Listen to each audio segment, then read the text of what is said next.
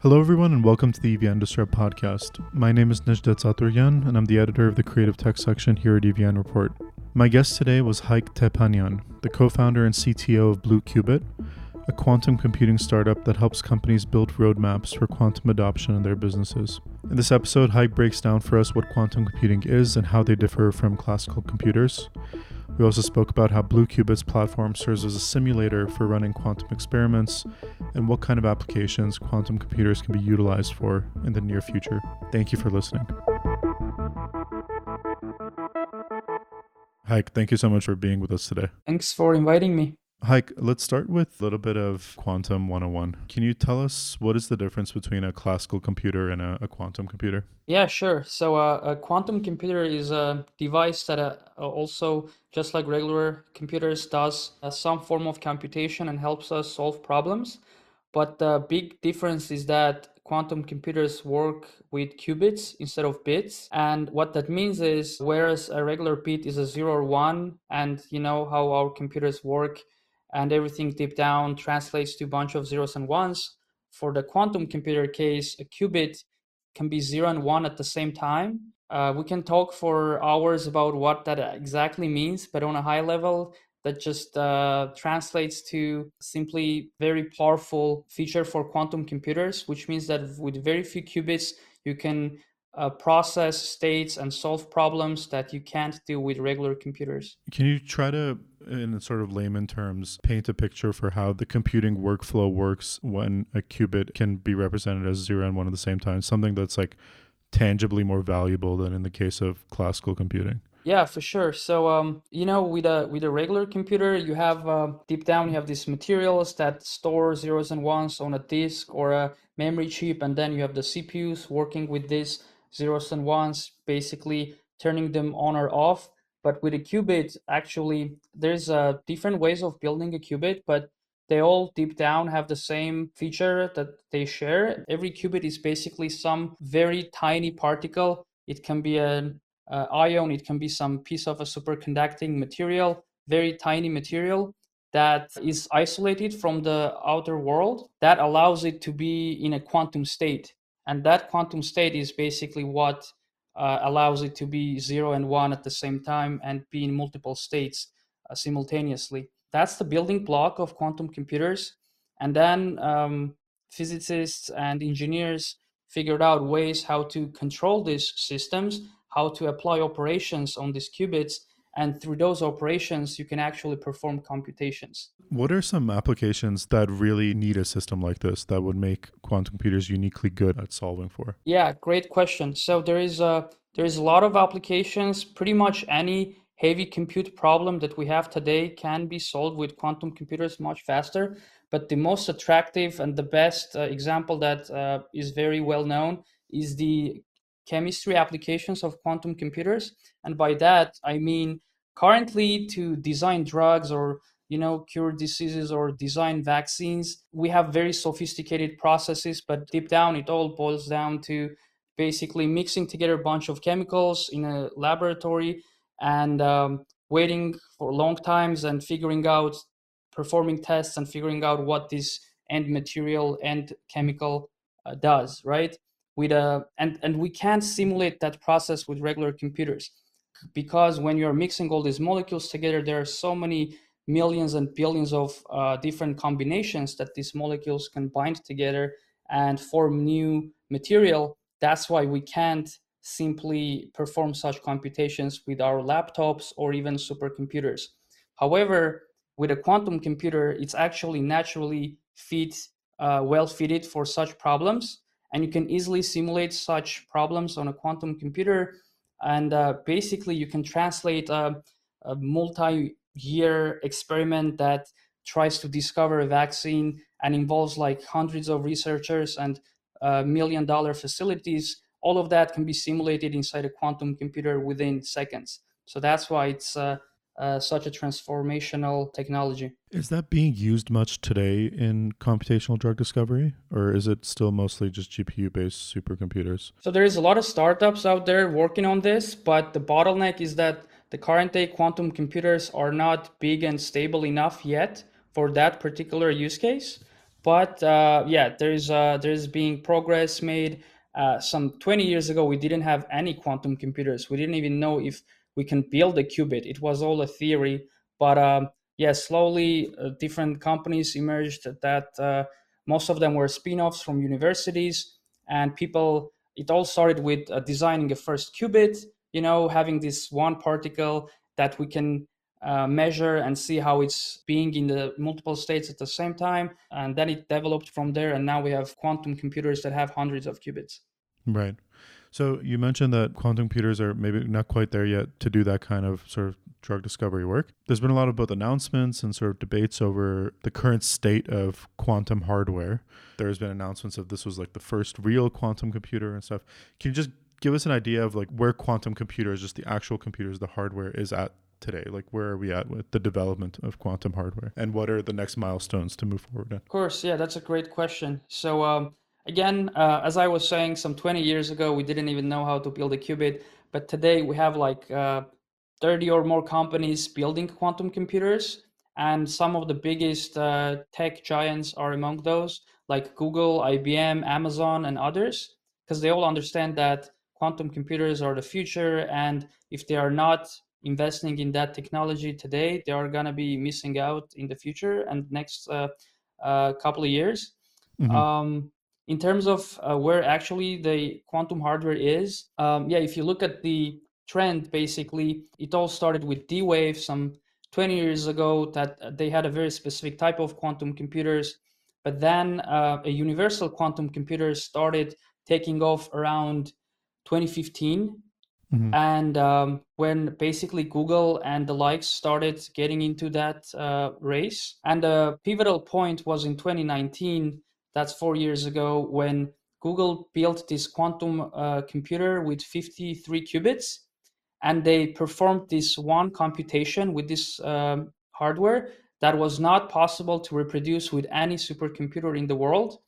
And they published this result in the Nature magazine. That's like one of the most Top highly scientific respected journals. Yeah. scientific journals out there. Exactly, and it was all over the place. Everyone was talking about it.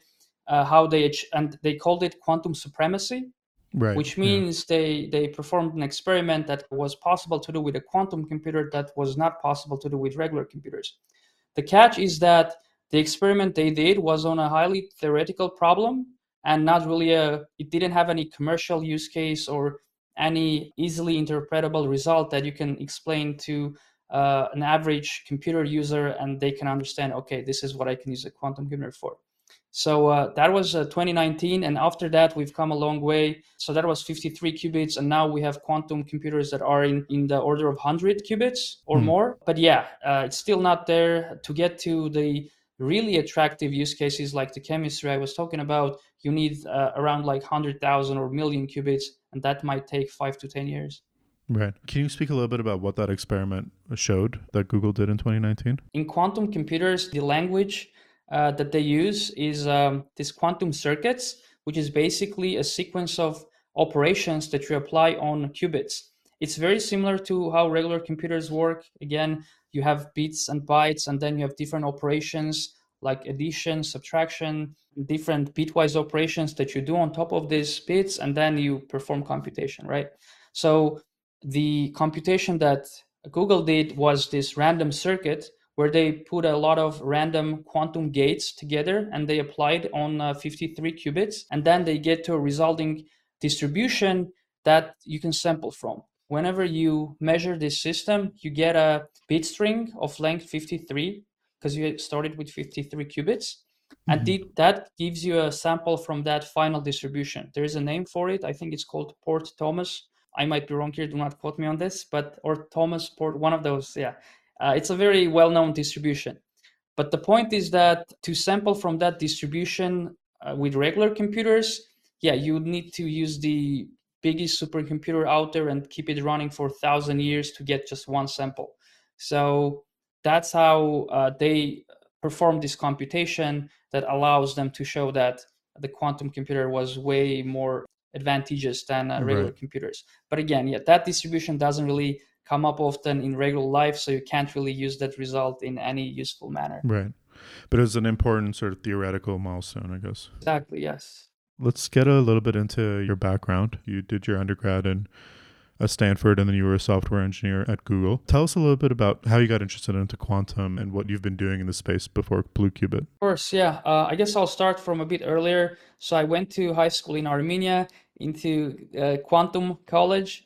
At the time, I didn't know anything about quantum or quantum physics, but it was one of the best schools in Armenia. So I really loved my experience there. It's a funny thing that I Yeah. ended up co-founding a company in Yeah. quantum computing. But yeah, I learned about quantum first when I was at Stanford, and I met my current co-founder, Hrant Garibian, was doing his PhD in quantum physics there. Mm-hmm. And we were the only Armenians from Armenia studying at Stanford at the time.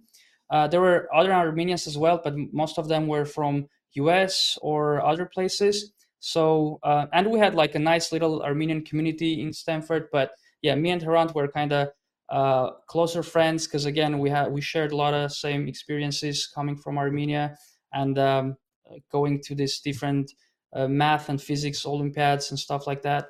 So yeah, he basically taught me the basics in quantum computing, and I started like learning from there by myself. That was some 8 or 9 years ago, and yeah, that's how my love for quantum physics and quantum computing started. Were you a computer science student or a physics student? I was a computer science student, but I took a bunch of physics classes, and Right. in high school I also went to the Physics International Olympiad. So it was a big decision for me actually. Yeah, principal of Quantum College actually was convincing me all the time to go into physics and yeah, continue that path. But yeah, Yeah. somehow I loved computers more, and I went into computer science. Into But now, yeah, computer I science. kind of I'm combining both, so I have best of two worlds. So quantum Right. computers combines both physics and computers. So pretty Right. happy with that. You have a foot in both doors. Okay, awesome. And then you end up at Google as a software engineer. Were you working on quantum tech there, or a general software engineer? I was a general software engineer at Google. The quantum team at Google is actually pretty small. It was pretty small at the time I was there. Right now, it's actually it's getting bigger every year. But yeah, I got to Google. I got into Google at 2018. That was 5 years ago. I was in Google Ads, which is one of the most important departments at Google. We had a running joke in Google saying that Google Ads pays the bills for Google Right. because that's where most of the revenue for Google comes. Right. So even recently, when there was like a lot of layoffs at Google, Google Ads was not touched at all because yeah, like Yeah. they never touch something that brings Makes the revenue. money. Yeah. Yeah, Ads is what pays for the quantum computers and the basically, supercomputers yeah. that do the AI work there. Brings up like an interesting question of how seriously the big tech companies are taking quantum now. That Google has done some really significant work in quantum.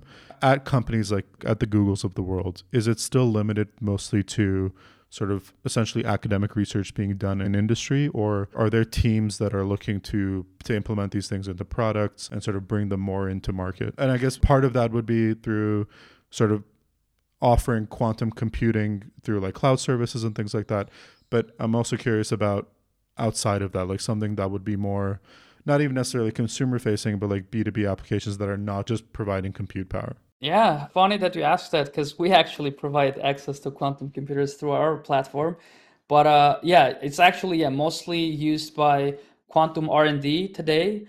Researchers either at quantum startups or quantum companies or industry companies, enterprises that have quantum teams and quantum R&D.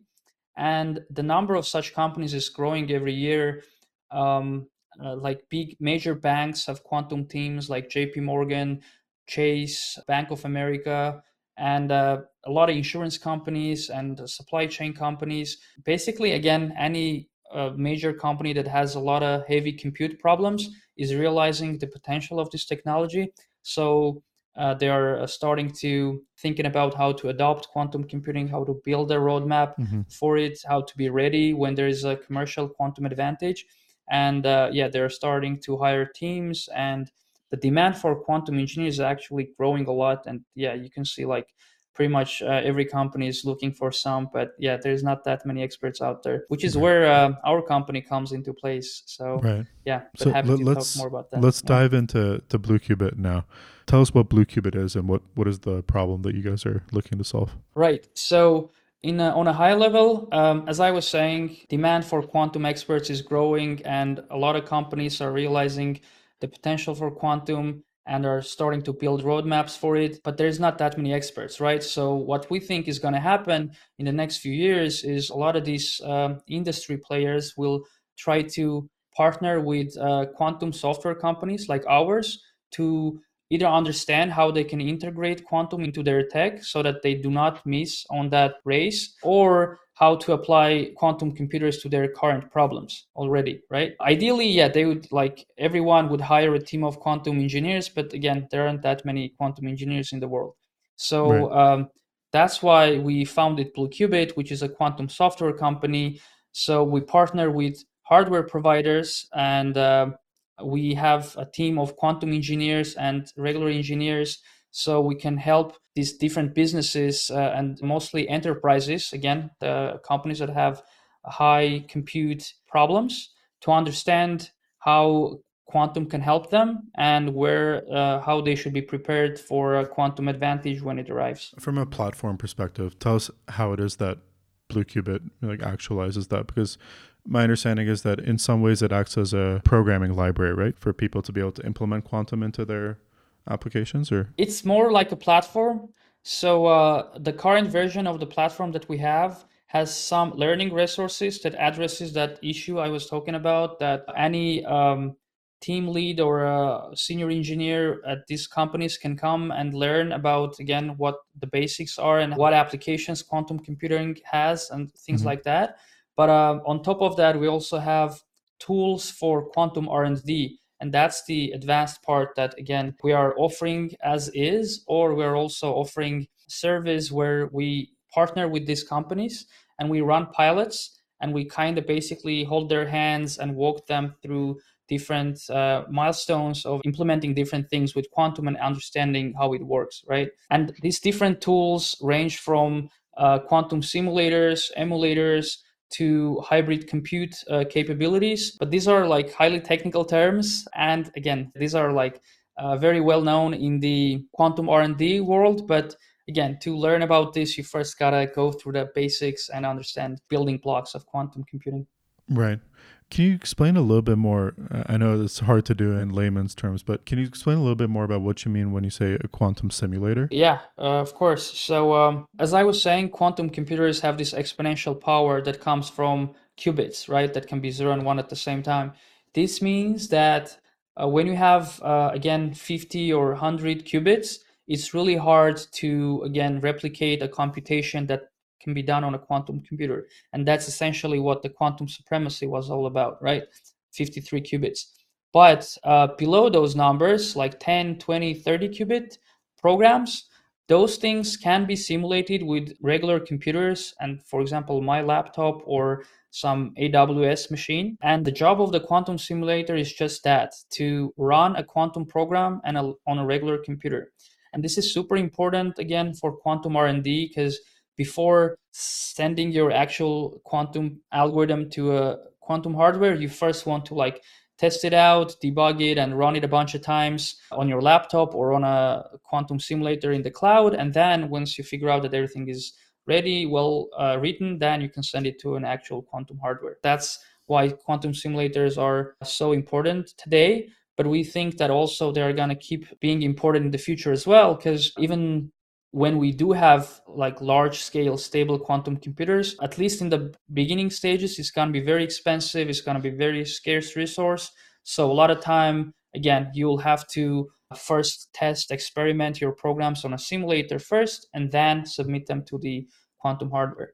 These companies that you said you guys are partnering up with to help them show how they can incorporate quantum into their workflows, can you give us a little bit more? I know I'm sure you can't speak about specifics of what your customers are working on with it, but can you speak a little bit more in general terms, some use cases that they're exploring with quantum? Yeah, definitely. So, for example, one of the pilots we're working on now, again, without going into specifics, we're looking into, again, a very on a high level, very compute heavy problem. It's a risk modeling problem where basically we have this insurance company that is trying to quantify the risk that they are dealing with when they are dealing with their users.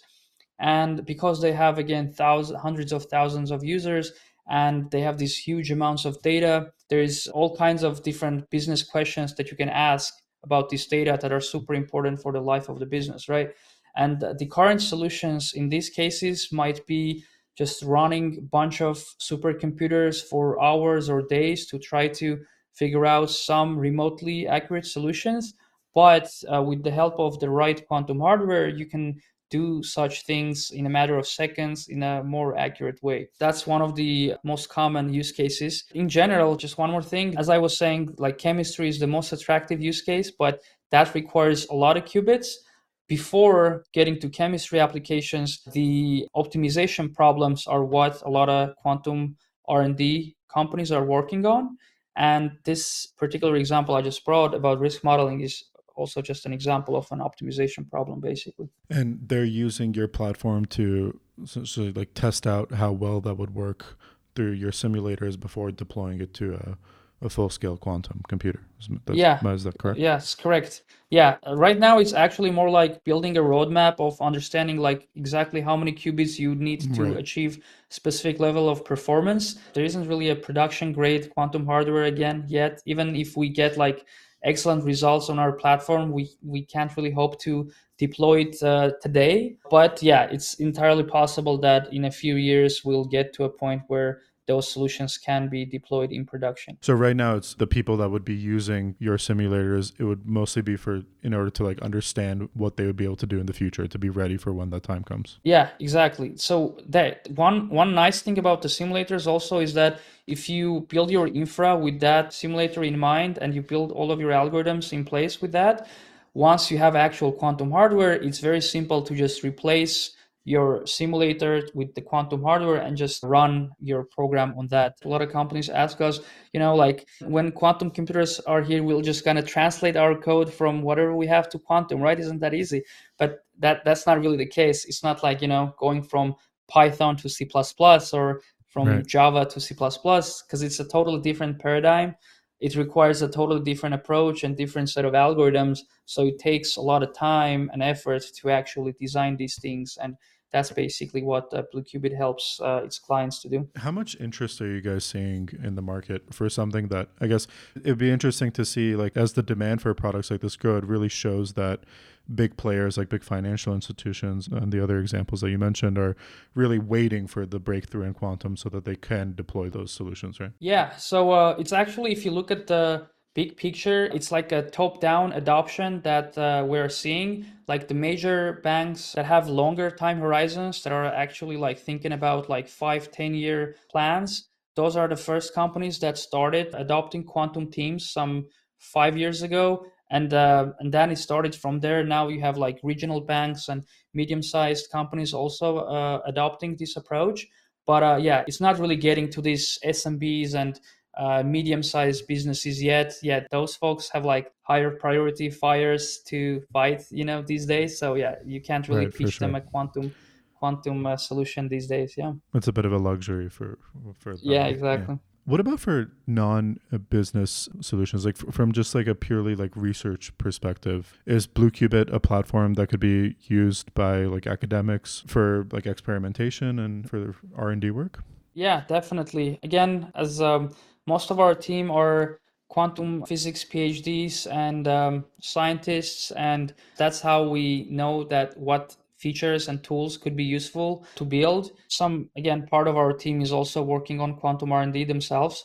And some of those results can be applied, have some business application, but some are actually like research results. The tools that are used in quantum R&D in universities and in academia are also very similar to the ones that I was mentioning, like simulators and hybrid compute and things like that. We actually have a couple of advisors from major universities like University of Chicago, Stanford, who are advising us, and their groups of students are also looking into using Blue Qubit for their research projects as well. It's fantastic. I imagine it also applies to research disciplines outside of quantum. For instance, over the last few years, there's been some noise made about like quantum machine learning and how that might be a new paradigm in AI research. Is that an avenue you guys are exploring as well for the scientific research side? Yeah, definitely. Actually, just today morning, actually, I got off a call with one of our quantum ML engineers, and there's actually right now a project we are doing that is one of the, again, cutting edge, newest revelations in that field. I would love to go more into that. Not sure if such technical details would be appropriate Yeah, for this absolutely. format, Yeah. but No, go yeah, for it. Yeah. awesome. That's awesome. Yeah, I love talking about this. So we're working on this basically thing called variational circuits, and the way it works is it's again on a high level. It's a combination of quantum computing and traditional machine learning. What I mean by that is basically you're training your quantum circuit and you're learning parameters of your circuit trying to achieve some goal, right? In a traditional machine learning setting, you have a problem, you have data, you train your model on the data to achieve a low score and solve your problem, right? You have your optimization function that you are optimizing. This is a machine learning slash neural network setup. So in our setup, we have a quantum circuit. We don't have the problem setup is such that we're trying to build a quantum circuit which prepares a specific state. This is basically the first step in any quantum program, preparing your desired state. Remember, I was saying a qubit can be both 0 and 1 at the same time. If you have 20 qubits, it can be in a combination of million different states. So everything revolves around these states, right, in a quantum world. And basically, any computation you do is you start from one state and you perform some actions and you end up in another state, and that's your solution, right? So, for example, you start with all zero state and then you perform computations to end up in a state that corresponds to the minimal solution for your problem. One of the most important steps in this whole process is preparing your initial state, which is the same as kind of encoding your problem into a quantum computer. And to tackle that problem, we're using this quantum ML approach where we are fixing the circuit and we are learning different parameters that are going into the circuit, kind of like machine learning style, where we have a objective function that we're optimizing by doing multiple runs. And again, we're extensively using simulators for this. On a typical day, we might run like 100,000 simulations for some 20 qubit circuit to converge to this specific quantum program that can prepare the state that we desire. So yeah, it's pretty amazing stuff. It's kind of like an Yeah. underlying optimization for the quantum computing setup, I guess. Yeah, kinda. So in any quantum program you're gonna have these three stages basically: state preparation, problem computation, and then measurement. The measurement step is where you extract your answer from the quantum computer. As I was saying, you can, again, with 20 qubits, you can be in a million different states. But the catch is whenever you measure this quantum device, you only get one of those million states. So if you measure it a million times, you're going to get a million different results.